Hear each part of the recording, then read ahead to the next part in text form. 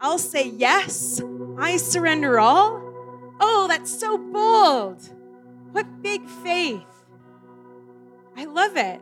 I've been so challenged to live in the boldness that God places within us by his Spirit. And here we are singing collectively, I surrender all. Use me, I am available. And I want to take a moment. As we've sung to the Lord, I surrender all.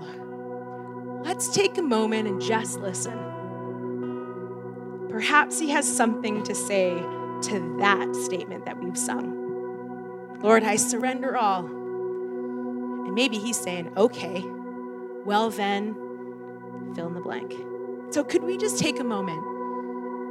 Just listen. Perhaps the Lord has something to whisper to us tonight.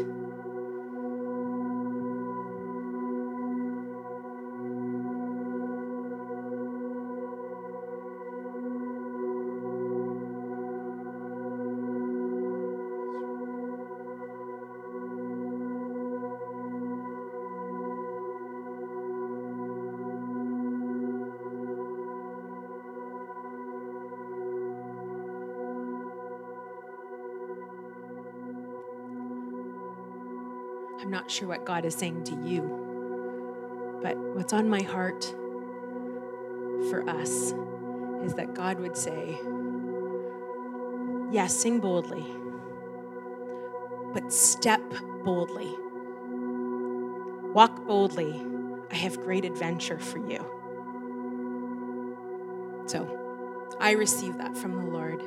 Perhaps we could receive that from the Lord to step boldly into the incredible adventure that he has for us. Amen? Amen. You can have a seat. Thank you so much, worship team, for leading us. Speaking of acting and living boldly, I'm super excited because back in October, Sarah, was it October? November. Back in November, Sarah came to me and said, Kim, I've had this really awesome experience with the Lord. Can I share it? And I said, just wait. Just wait. And then we touched base again, and I was like, it's time. And she's like, I think it's time. This is making me nervous, but it's time. And so Sarah has prepared a testimony to share a story of how God has moved in her life. And I would love for you to help me welcome her as she comes and shares her story.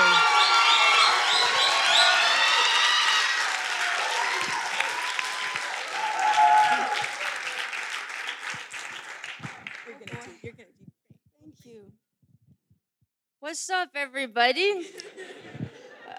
I'm Sarah, as you guys know now. I'm going to be kind of taking you down my journey of mental health, through pain, healing, and growth. Now, for some of you, mental health may be completely foreign. For some of you, it might be familiar. But I can tell you guys that for me, mental health was a lot like a close friendship. Growing up, I had several different struggles with mental health. When I turned 16, I started noticing some serious signs of depression. As my life moved forward into grade 11 and 12, it started to get a lot worse. I adapted many unhealthy and extremely self-destructive habits. But even amidst my pain, God was still instilling in me a servant heart and a call to missions.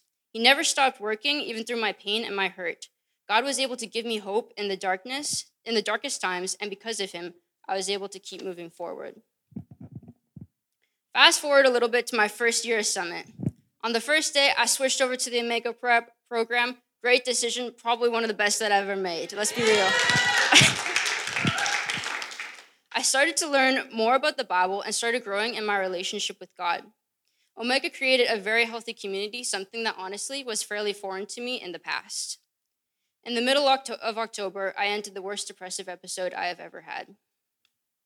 I was stuck in the dark, my life felt like a mess, and suicide was not a foreign concept to me. There was one night, everything had gone out the window, and I had lost hope. Up until then, I was able to hold on to God's purpose in my life and the work that he was doing.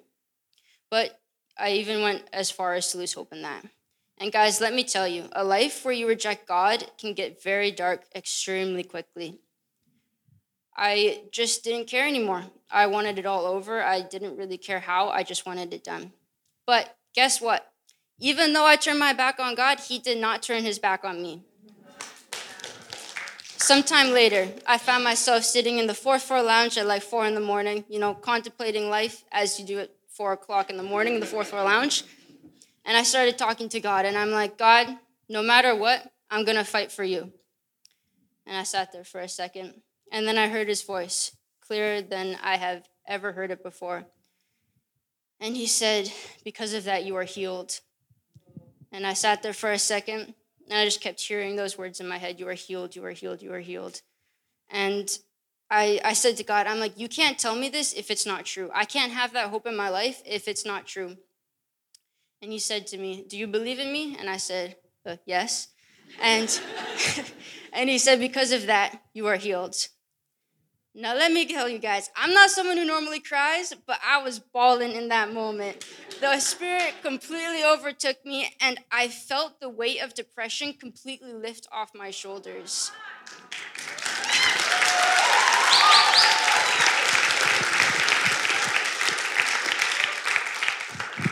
Since that time, I have felt free. Depression has such a hold on me, and God took that away. Now, life hasn't been easy, but I can see the joy that comes with the challenge. The way that God works is so incredible and mesmerizing, I can't even wrap my head around it. I can't even think about why he would choose someone like me to be healed of this, but I just know that he is working, and it's so incredible how he does it. Because of him, I can feel the joy and the anger and the sadness, all these things that were numbed from depression. And it's difficult to feel these emotions again, but there's so much joy that comes with the challenge of everything that comes with feeling new again. And it's been such a pleasure to have joy amidst my struggle. Over the past 5 months, I've been able to start building up habits and goals for myself that have helped me to build in my relationship with God and just in my life in general. I am able to have faith and step out in boldness because of him, because if he can heal something as bad as my depression, then he can protect me from the greatest danger this earth has to offer. This miracle has led me to continuously put my trust in God. He has completely changed the way I go about serving a night shift in church ministry, and he constantly changes the way that I go about living life. Because of God, I am able to live freely without the constant burden of depression. Now, guys, I know that we all face hardships in here, and I know that there's a lot of struggle that comes in life, but I also know that God has empowered each and every person sitting here in front of me. And I know that because of that, the enemy is trying to tear you down and hurt you as much as possible. And trust me, I know that it's a hard battle to fight, and I know that it's not easy, and sometimes you want to give up. But because of Jesus, you can overcome those hardships and those challenges. Because of Jesus, you have been empowered to fight every battle. Not only that, but he is constantly walking beside you and empowering you to do so. So I want to challenge you guys as we step into these final months of the school year, because it can be pretty stressful times and pretty overwhelming. But every time you feel worn down or like you're fighting a battle that can't be won, turn to God, because he can destroy any demon, he can move any mountain, and he can empower you to fight any battle. But yeah, thanks for listening, guys. Thank you. We'll stay here for a second. Just stay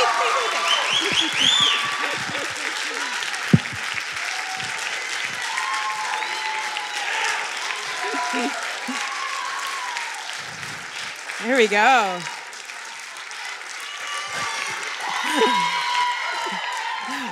She's going to stay up here for just a second. You guys can sit down. But this is something that I want to celebrate. Sarah came in November and told us her story. And then since November until this moment, she's been practically living in the healing that God has done in her life. And I'm so encouraged by that, Sarah. Like, you have been such an encouragement to me in this journey, because you didn't just stay there, right? Did you hear in her testimony about how she's been like co-laboring with Christ in creating further healing in her life? That's amazing. And I want to encourage you guys, like, talk to Sarah. Can they come talk to you? Okay, talk to Sarah about like what it means to actually continue and to live in healing, not just in that moment, but to live a life of healing. That's so wonderful. Now, could we pray for Sarah? And perhaps I would love to like make you a little bit of like a representative, if that's okay. For those maybe of those who are struggling with mental health, who are journeying with that, and her story really resonated with you. Perhaps we can pray. I'd love to pray for you and for you. Yeah? Okay. Well, Lord, I thank you so much. We give you all the thanks and the praise. We give you a massive hand clap. We give you a standing ovation for the things that you have done in Sarah's life. God, I thank you for the healing. Lord, I thank you so much for the continued healing daily that you have done in Sarah's life. It's so incredible. We've just heard a wonderful story of your faithfulness at play in your daughter's life. And I thank you so much for that. And so, Lord, in hearing this wonderful story of your incredible miraculous power and you moving miraculously in your child's life, Lord, I pray for that in those who resonate with Sarah's story, who are praying for the same, who are experiencing a darkness, who feel it like a friend. Lord, I pray that they would know you, that by leaning into you, that you would extend your healing power into their life, into the specifics of their mental health journey. Jesus, I pray that we would have more stories of your healing in people's lives. May that be mental health, physical health. Lord, we want to hear more stories because that's who you are. That's what you do. And so thank you so much for this story, this experience to spark our faith, to believe in a God that does miraculous things. So God, you are so good. We thank you for this healing, and we thank you for the healings that are yet to come. Amen. Amen. Thank you, Sarah, so much.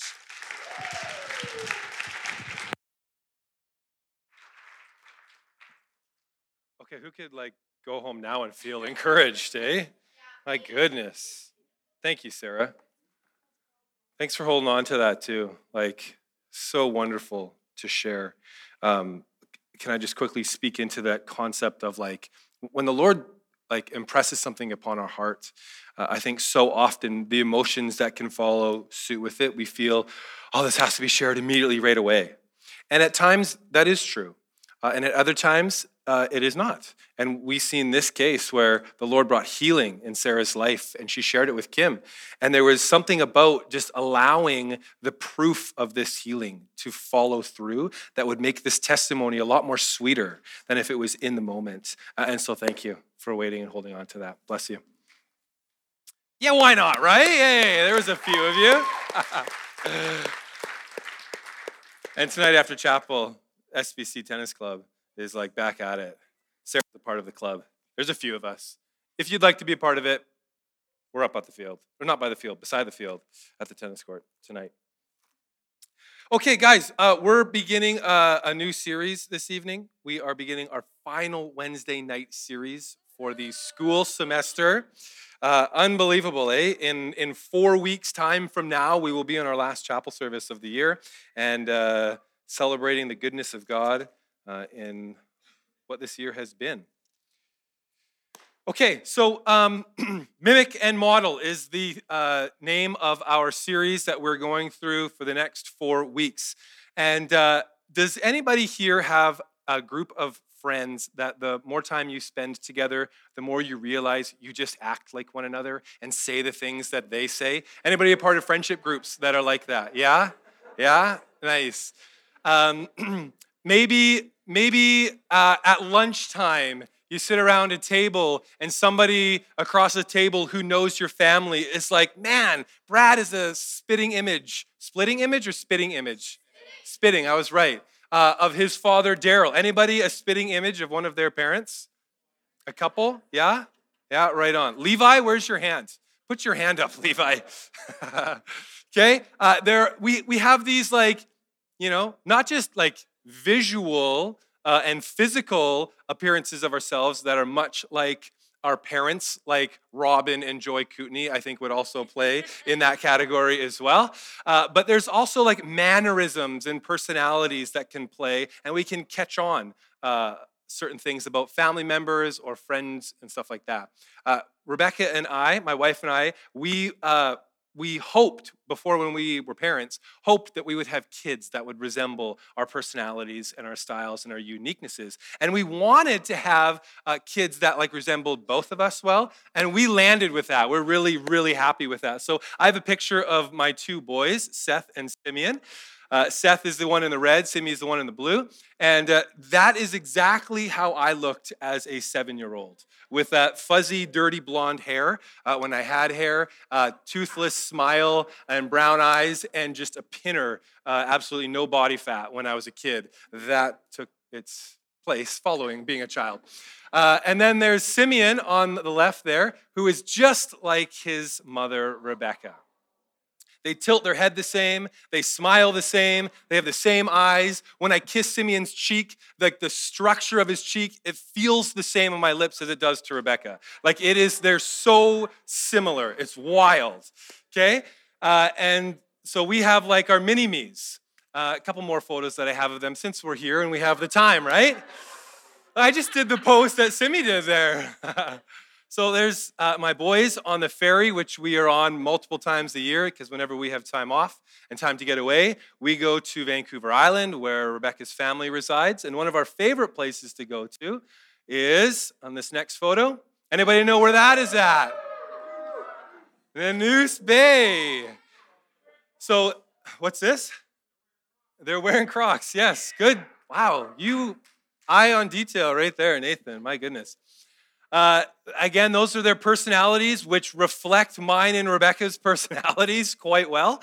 And that's the cabin that we stay in each time. There's another photo of Nanoose Bay that I just thought was fitting. I just thought was fitting. Seth is in that photo. That was me as a father taking a photo of my kid, who's the front row, the black shirt, but then Alex just made that photo, and I thought it'd be hilarious to show it. So anyways, back to my kids. So I had to show this progression of photos because I love to take photos of my kids, but then after a while, they begin to get tired of the photos that I take, and you can see Simeon get quite tired of it to this point right there that I thought, that's their personalities through and through. They're little mini-me's, both Rebecca and I were very grateful for that. And there's something about, not just, I guess, as children like parents, but in the concept of friendship groups or communities, there's something about when we begin to mimic one another. We begin to imitate one another, speak like one another, act like one another, and it's a kind of a cool concept. It's also a very good godly concept if it's in a healthy biblical example that we're to follow. And that's much of what this series is going to talk about. Before we get into our passage this evening, which is chapter 5, I want to open up with what Paul writes in 1 Thessalonians in chapter 1 specific. I don't have it up on the screen. You can just follow along as I read this. If you do have your Bibles, you can open it up to chapter 1. In the beginning of the book, it says, "To the church of the Thessalonians, in God and the Father and the Lord Jesus Christ, grace and peace to you. We always thank God for all of you and continually mention you in our prayers. We remember before our God and Father your work produced by faith, your labor prompted by love, and your endurance inspired by hope in our Lord Jesus Christ." That alone would be a fantastic sermon to preach on in and of itself. Work produced by faith, labor prompted by love, and endurance inspired by hope. He continues on. In verse 4, he says, "For we know, brothers and sisters, loved by God, that he has chosen you, because our gospel came to you not simply with words, but also with power, with the Holy Spirit and deep conviction. We know how we lived among you for your sake. You became imitators of us and of the Lord. For you welcomed the message in the midst of severe suffering with the joy given by the Holy Spirit." Sarah just talked about having joy following severe suffering. Verse 7, "And so you became a model to all the believers in Macedonia and Achaia. The Lord's message rang out from you not only in Macedonia and Achaia. Your faith in God has become known everywhere." What a cool testimony, eh? You became imitators of us and of the Lord, as Paul wrote this letter. You became imitators of us and of the Lord. Paul, Silas, he's talking about you became imitators of us, but ultimately you became imitators of the Lord. Paul uses this language often in his letters. He used it in 1 Corinthians. He wrote, "Be imitators of me as I imitate Christ." He also wrote it to Titus as well in chapter 2 of Titus. "In everything, set them an example by doing what is good. In your teaching, show integrity and seriousness." Paul is very clear about living out the life of the gospel in good character and in good reputation, being imitators of the Lord. So we can put that first one up there, being imitators of us and of the Lord. Jesus himself used this teaching when we talked about it in that passage where Jesus washed the disciples' feet. He says, "For I have given you an example that you should do as I have done for you." And so Paul is echoing these words of Christ. Be imitators of us and of the Lord. And I want to echo these words to you tonight, to be imitators of the Lord Jesus in your life, that you would mimic the servant life of Jesus, that you would imitate Paul as he did to the Lord, to live by and to live out the life of Jesus. So to be imitators of us and the Lord, and to model, to become a model to all the believers. And every year on a general normal year, year-end, spring semester, fourth term, we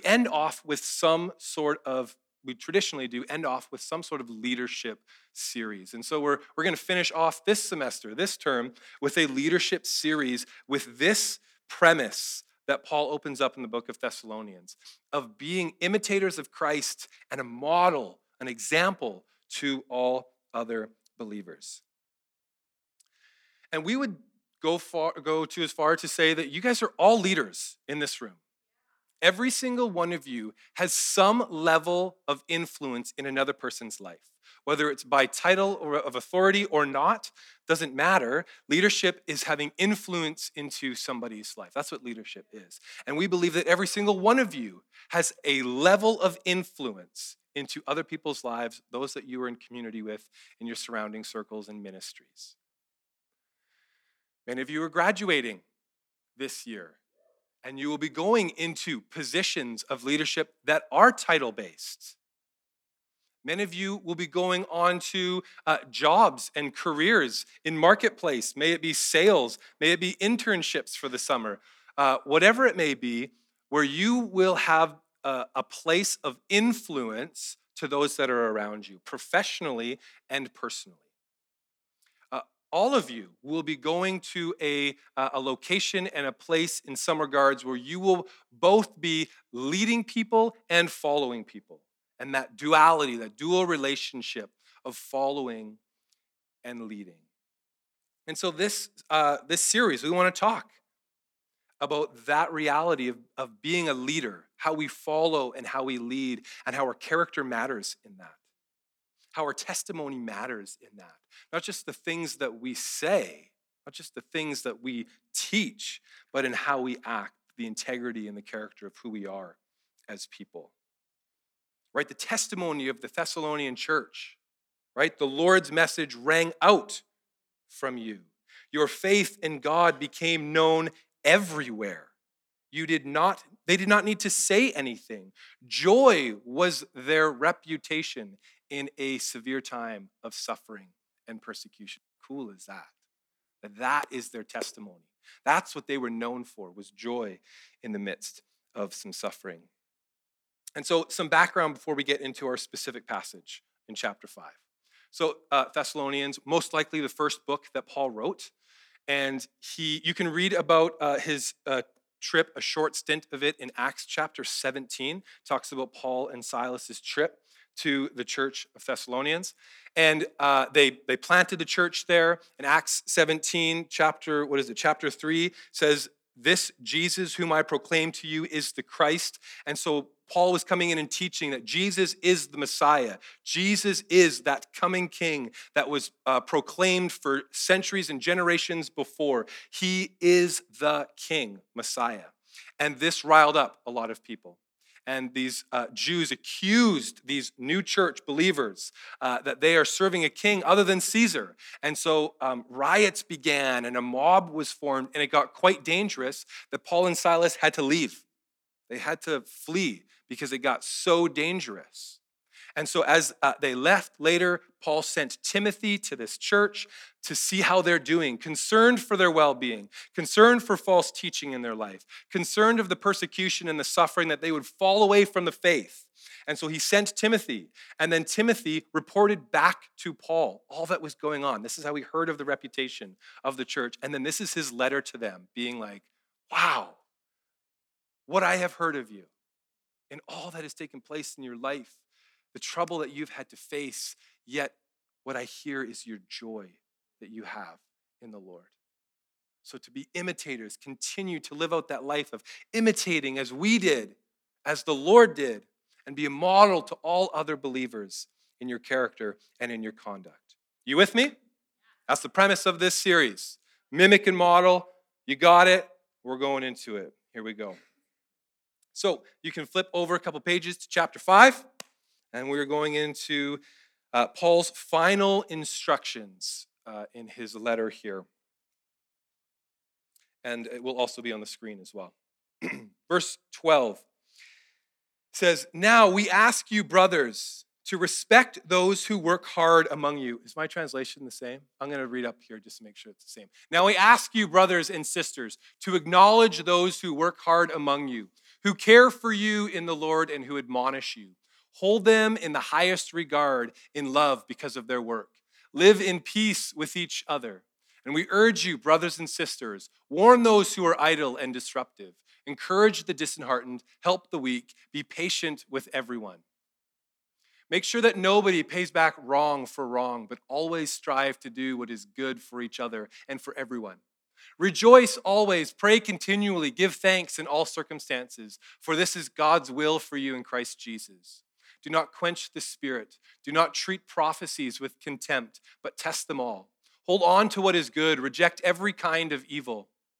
May God himself, the God of peace, sanctify you through and through.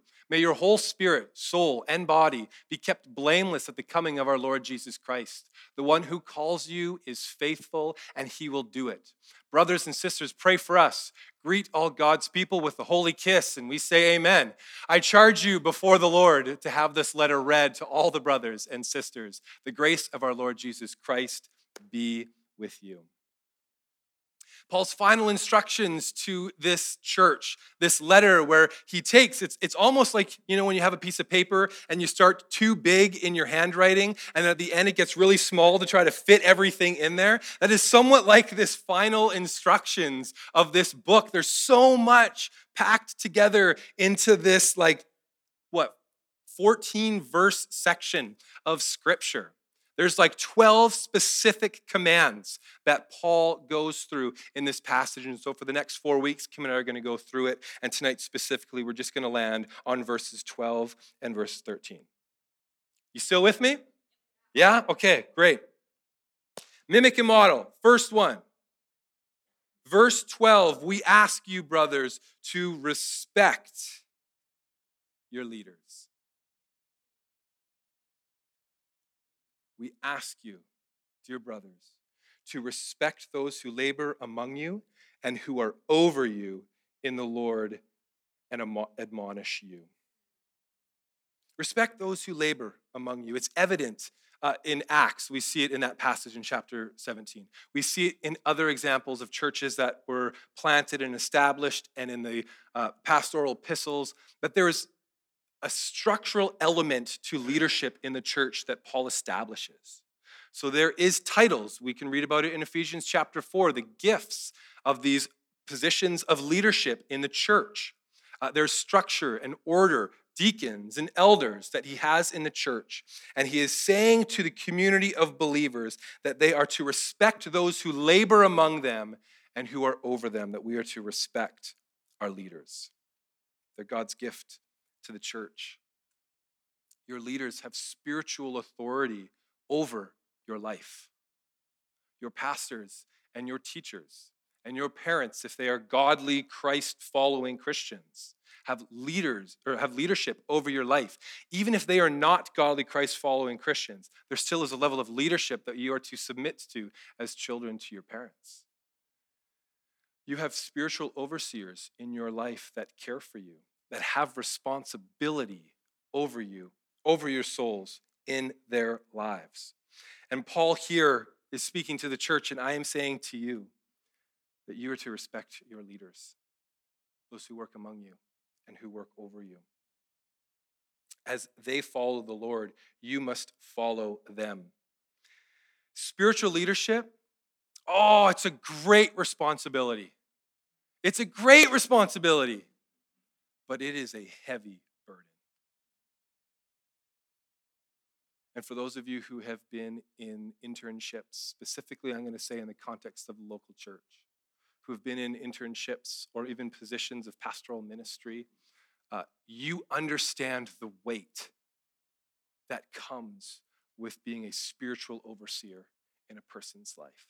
Oh, the blessings are huge, but that burden is heavy. I had a great conversation with Brant this last week and loved hearing your heart.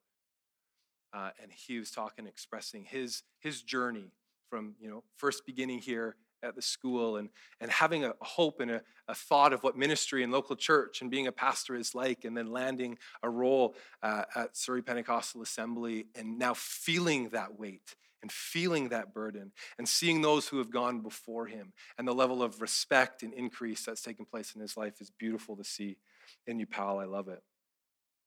It's not easy to serve as a pastor. It's not easy or simple to serve as an elder and a deacon in a church setting.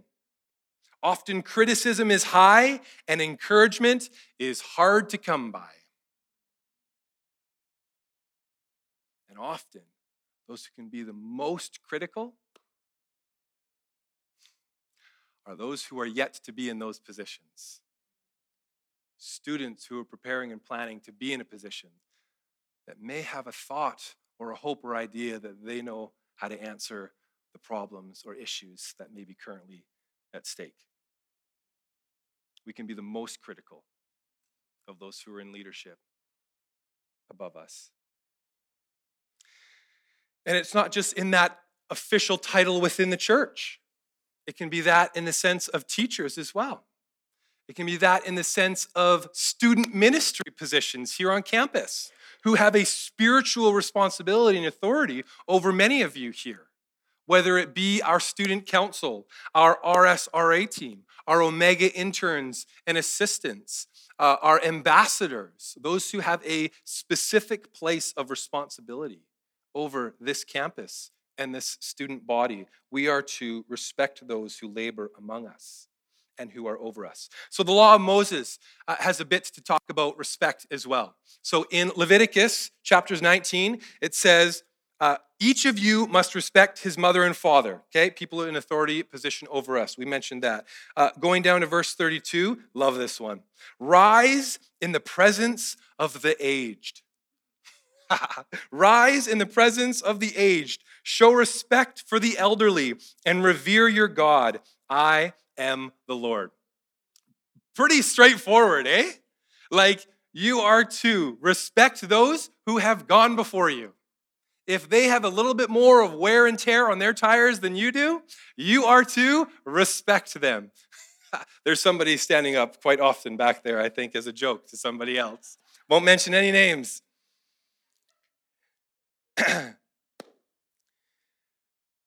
Just the virtue of enduring hardship over an extended period of time, we are to respect them because they have walked before us. They have walked the journey that we ourselves are walking through currently, and therefore we ought to respect them. Our passage about respecting those who labor among you, in other translations it says work hard. So we got to understand it is also those they need to work hard. As leaders, we need to work hard. I think too often we can get caught up thinking about the position, the authority, and the title, and we can neglect the work that comes along with that. And so I want you to respect those who work hard among you and keep those who are not accountable too. That's why we work in teams to care for one another in that. Who are over you in the Lord. That's those who care for you is the translation. And who admonish you. Anybody know what the word admonish means? All right. Admonish. Don't worry, I got it here for you. It means to warn or reprimand someone firmly. Ugh. Oh, that one hurts.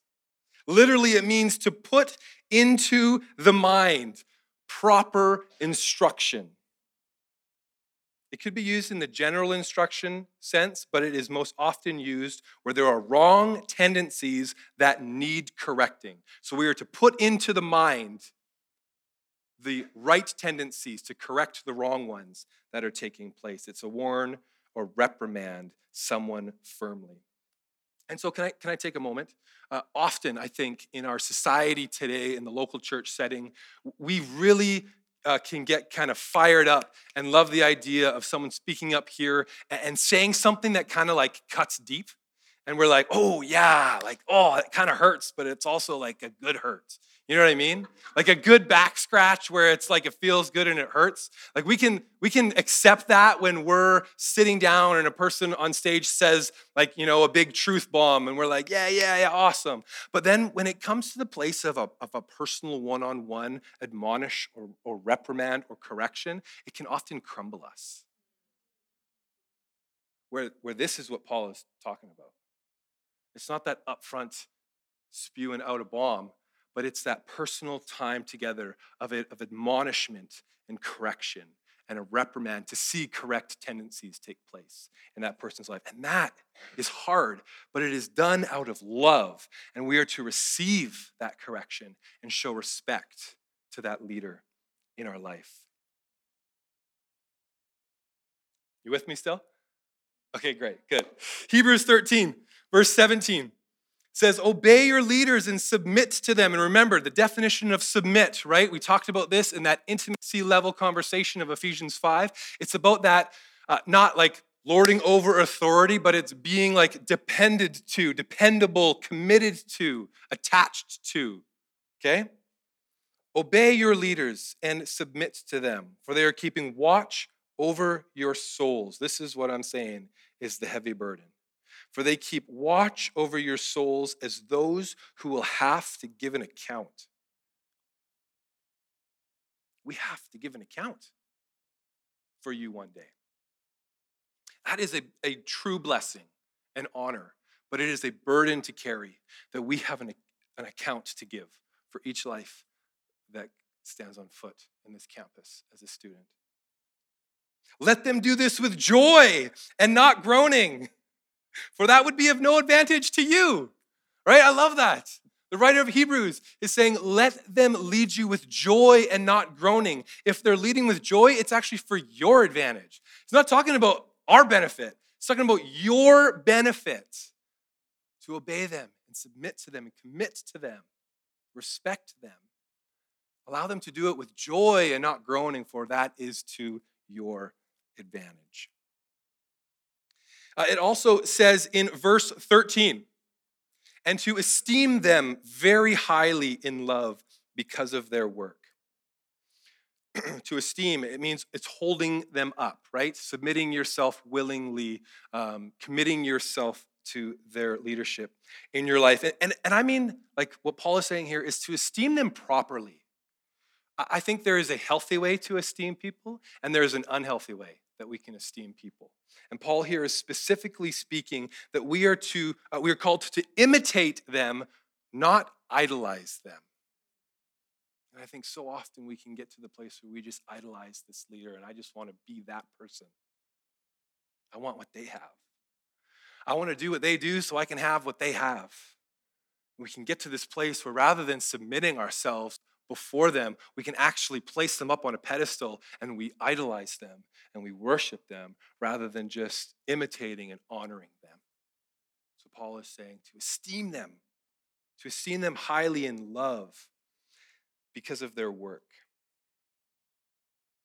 I have spoken too many times about my frustration that I see often in society and in the church, specifically about how we can be so oversaturated in like sermon quotes and song lyrics than we do of scripture verses. And I get to the place where, it lays so heavy on my heart that for Lent this year, I've had to give up social media because it weighs too heavy on my heart. That too often we idolize rather than we just like commit ourselves in honor and submit to. And we can flip over too much so in that regard of people and positions than we do of God's word and his authority in our lives. Are you with me still? Okay, wonderful. You're just quite quiet this evening. Okay, yeah, it's true. I know it is. 1 Timothy 5, it says, let the elders who rule well be considered worthy of double honor, especially those who labor in preaching and in teaching. Right? We're to honor them, not idolize them.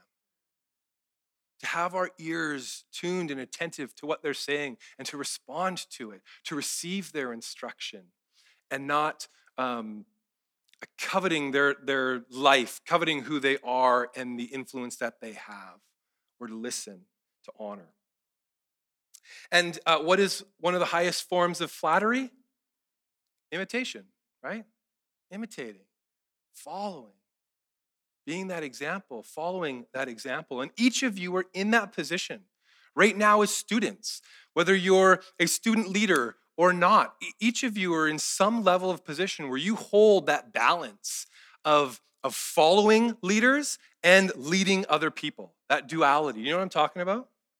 And so often I think, oh man, we concern ourselves with just the level of authority will increase our level of influence. And we think, oh, our level here doesn't have as much influence as the person who is up here. And I want to challenge that thought. I want to challenge that concept. Abby, are we able to bring up that video? Were you able to find that video? Oh, awesome. So we have a video that I want to show you. It's like 12 years old. The cinematography is absolutely atrocious. So if you get motion sickness quite easily, look away if you need to, okay? You might also have to look away because some of the clothing in this video may not be 100% appropriate. There is one pair of red, like, really short shorts that I laugh at pretty much every time it happens. And so here's this video. We'll explain it afterwards. Let's take a watch of it. Yeah.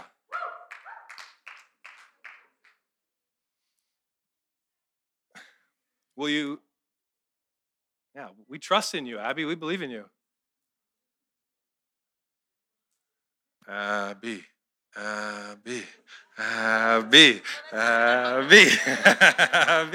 Oh, now Gabby's going to help.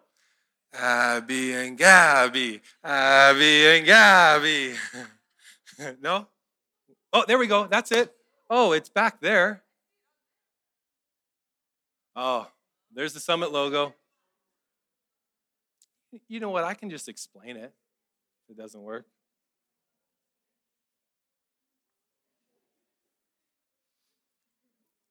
I see it on that screen there. And it's stuck there, eh? Technically, we could. Can you hear it if you play it? Can we? Yeah. Oh, you almost, there we go. I think it's back on your screen now. Oh, now you're back on this one here. Mouse is right there. Yeah. Yeah, you're right dead center. Go to the left. Oh. Keep going, keep going, keep going. All right, let's not worry about it. Don't worry about it. We'll just move on here. Are you able to bring the slides back up here? Yeah, great. There is a picture of it I have on one of my slides. Maybe you're aware of this video, okay? So this video here, can I have 3 volunteers, please? No, I'm kidding. I'm not actually. Josh, you put your hand up way too fast on that. Cademan, this guy actually reminds me a bit of you, by the way. Okay, so in this video, what happens, Are we going to play it back here? Is it going to work? Like I say we do it. We're already there now. Just put it on the back screen. And, whoa, where'd it go? And let's go for it. Because you don't want me to act it out. Yeah, skip ad. Hey! Abby!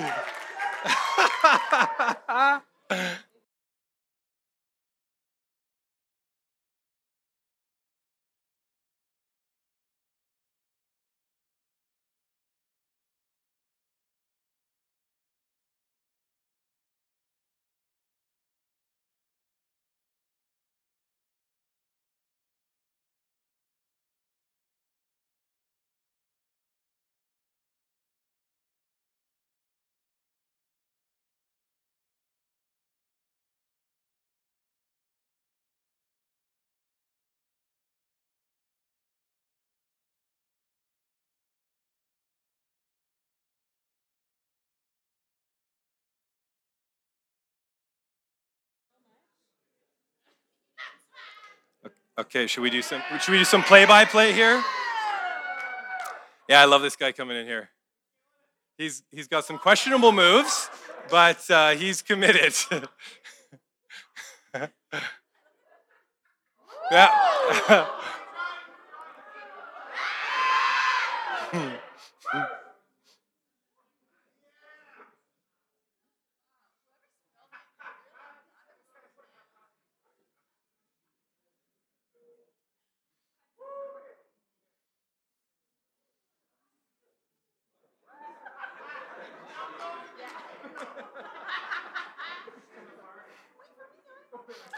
Oh, just wait. The red shorts is even better.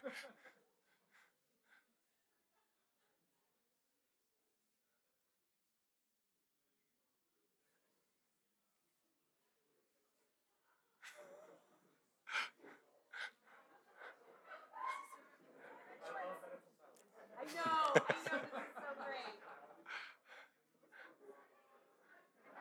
Oh, she's decided to move. Yellow top has decided to move. Where are the red shorts? They're coming right here. It takes confidence to wear this outfit of the red shorts. There he is. He's got that hat too.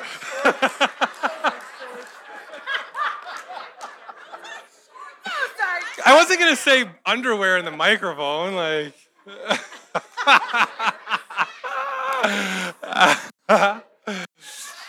All right, that's pretty much. Yeah, I know they're not really shorts. I didn't want to say briefs or underwear. Yeah, thank you. Thanks, Abby, for figuring that out.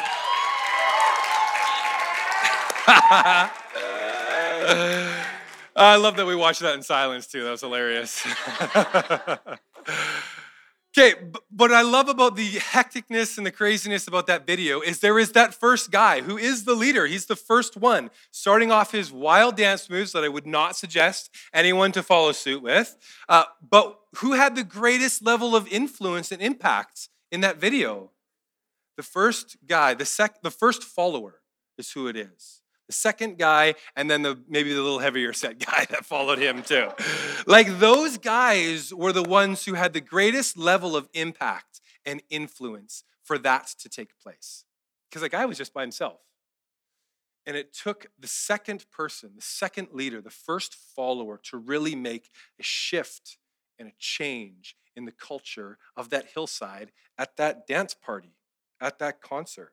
And often we think the higher the position of authority is the higher level of influence we have. Bless you. And that is just not always the case.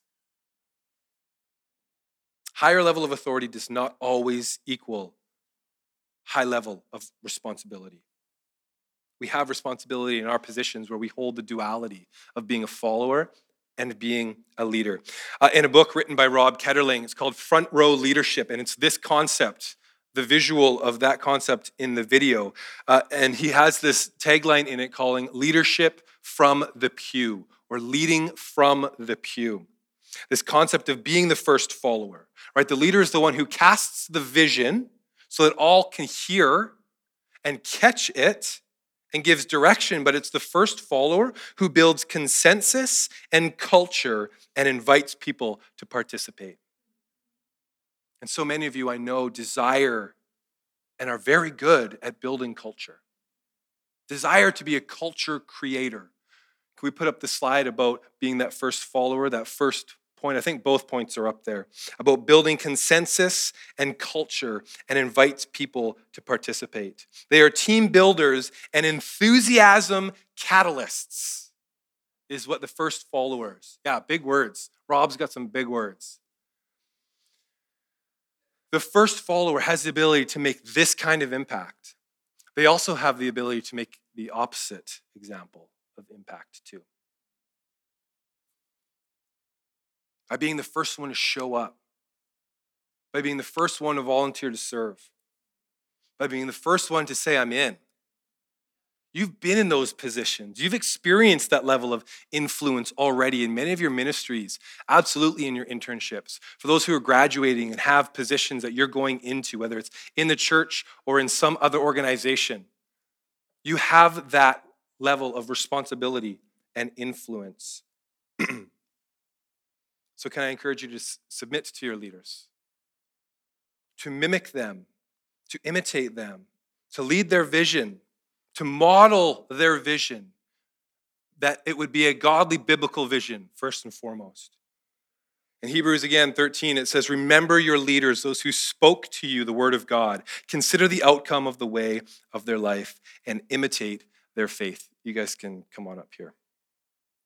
And then lastly, in verse 13, there's a quick little line that Paul says that we are to be at peace among yourselves. To be at peace amongst yourselves. So this whole section in these two verses, respect those who labor among you and who are over you in the Lord and who admonish you. Esteem them very highly in love because of their work and be at peace amongst yourself. I believe that be at peace amongst yourselves happens when we follow the instructions of those first two. When we respect our leaders and receive their teaching and their instruction. When we esteem them highly and become that first follower and that culture creator, there is peace and there is unity amongst the body.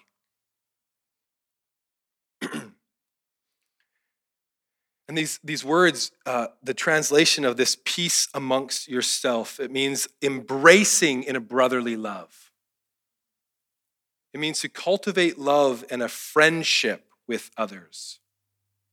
And Proverbs 12, verse 20, and Sarah, your testimony to this plays so well. I'm so grateful that the Lord orchestrated this. Proverbs 12, 20 says, deceit is in the heart of those who devise evil, but those who plan peace have joy. And we talked about the plan that Sarah has set in her mind to do because of the work of the Lord in her life. She has planned for peace and not chaos. And there is joy. You used the word joy like 7 times at the end of your testimony. Those who plan peace have joy. Peace is to be intentional, that we work towards. I believe Jesus is the giver of peace. He's the Prince of Peace, and he gives us peace. Scripture is very clear too that as we understand, as we grow in knowledge of God and of Jesus Christ, that there will be an increase of peace in our life. I think that's Romans 5. Jesus is the Prince of Peace who gives it to us. Right? Our circumstance doesn't have to be perfect. Thessalonians, it wasn't perfect. It was difficult. There was suffering and persecution, yet joy was their reputation. As I believe they took to heart this passage of planning peace, of accepting peace, of seeking the Lord more and more intently, and the result of that seeking is peace in our lives. Become imitators of us and of the Lord. For you welcomed the message in the midst of severe suffering with the joy given by the Holy Spirit. And so you became a model to all the believers. And the Lord's message rang out from you. Your faith in God has become known everywhere. So some questions to finish off this evening. Questions for you personally and questions for us collectively. Because Paul is talking collectively here of the church. Okay? Does this message of peace ring out from your life and faith in God? I think we need to ask ourselves that personally, and I think we need to ask ourselves that collectively. Does this message of joy, this message that rings out for all the believers to hear of the faith that we have in God, is that the reputation that we hold, that you hold, that collectively we hold here at Summit? Another question that we could ask ourselves: do you criticize and complain about the leaders and pastors and teachers in your life?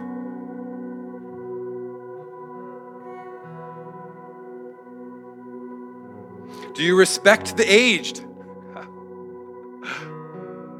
Do you respect the aged and honor those who have gone before you? Do you imitate or do you idolize your leaders?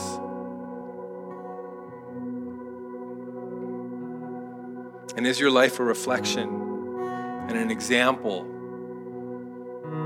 of Jesus? Would you stand with me?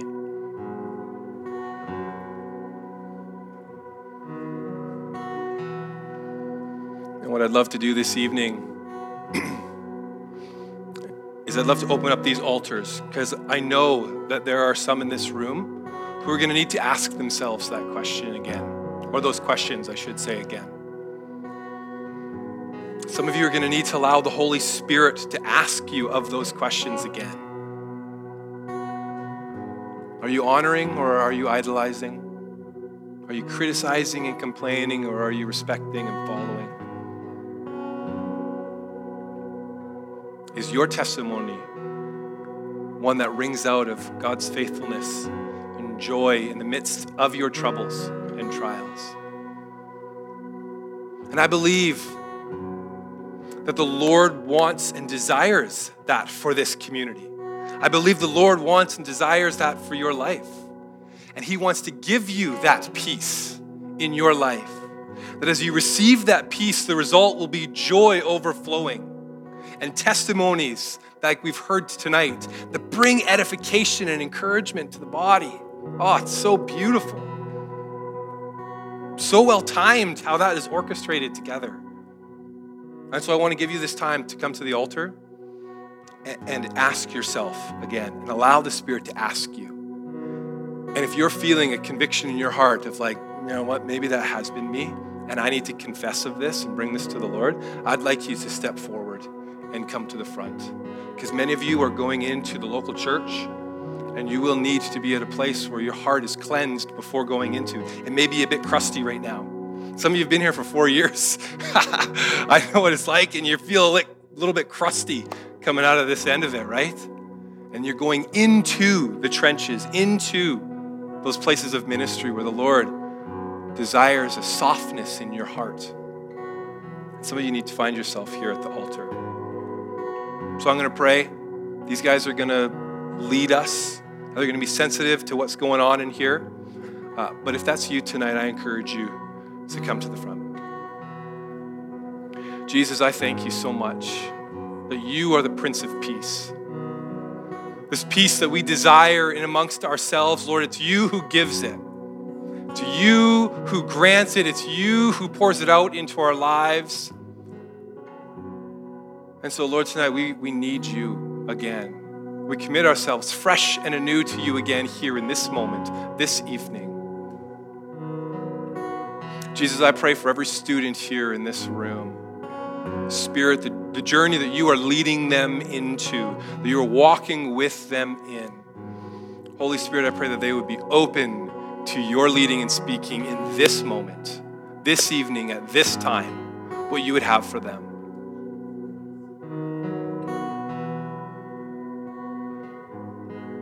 So come on, step forward if you need to come to the altar, pray. ask yourself those questions again, here's your time to do so in the band.